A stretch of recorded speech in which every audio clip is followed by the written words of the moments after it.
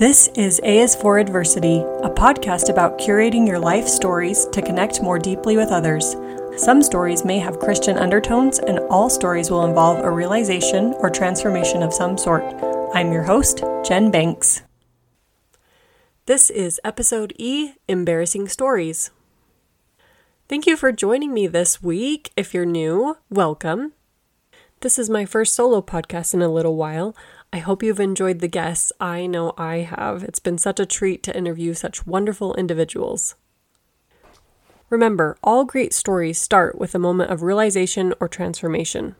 As you may have noticed, I like to ask my guests the question about a time in their life that they had one of those, because those moments lend themselves to great stories. In future episodes, you'll hear crafted stories and more tips about how to turn those moments into stories. But for now, even just hearing those moments can help you identify them more easily in your life to then turn them into stories. It's a little early, but mark your calendars for November 11th, Veterans Day.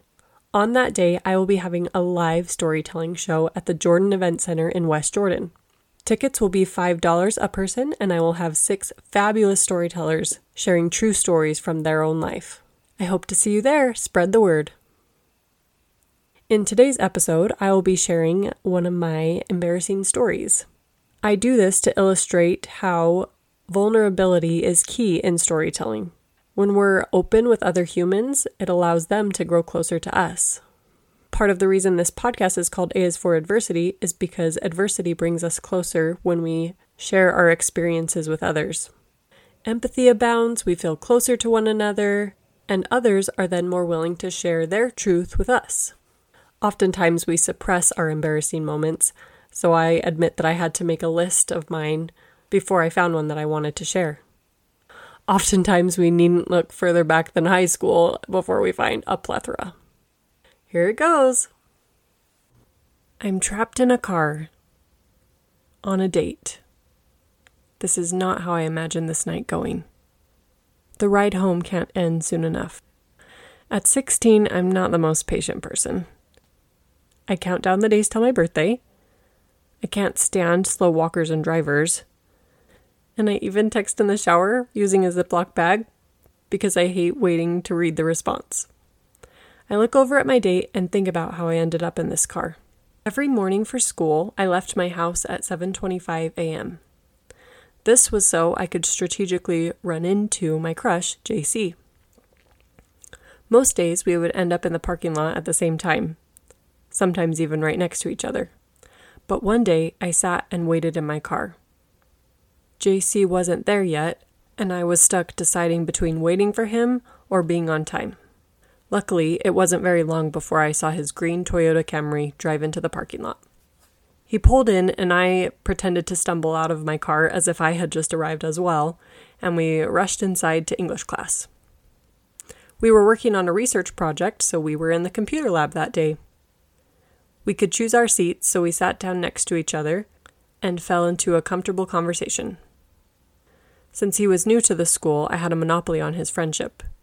Prom was coming up in a couple of weeks, and I really hoped he'd ask me. In the car, I smooth out the tulle on my dress as if that will make it less itchy and uncomfortable. My date asks if I want to sing along with the music. I say no, and my answer falls flat. The little amount of conversation we are having dies. I didn't want to leave anything to chance, so I decided to write JC a note. In the note, I pleaded for him to ask me to prom. I included the fact that I hadn't been on many dates, and that I had really enjoyed getting to know him. The matter was left in his hands, and I wasn't sure it was going to work. Honestly, I would have gone with anyone who had a pulse at that point. I unclenched my fists and let out the breath I am holding. JC hasn't mentioned the note at all, and I'm not about to bring it up. I have no idea what he thinks about it. It did the trick, I guess. It also destroyed our ability to have any sort of conversation tonight. Heat rushes to my cheeks, and I look out the window to pretend he's not there.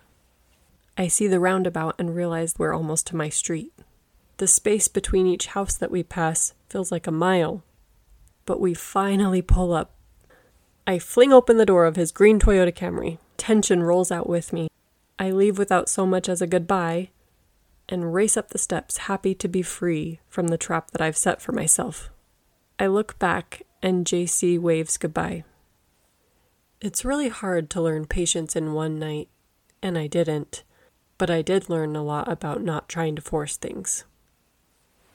If you'd like to pitch your story for the podcast, or if you want more storytelling strategies, contact me at jenbanks16@gmail.com, or find me on Instagram at jenbankscoaching.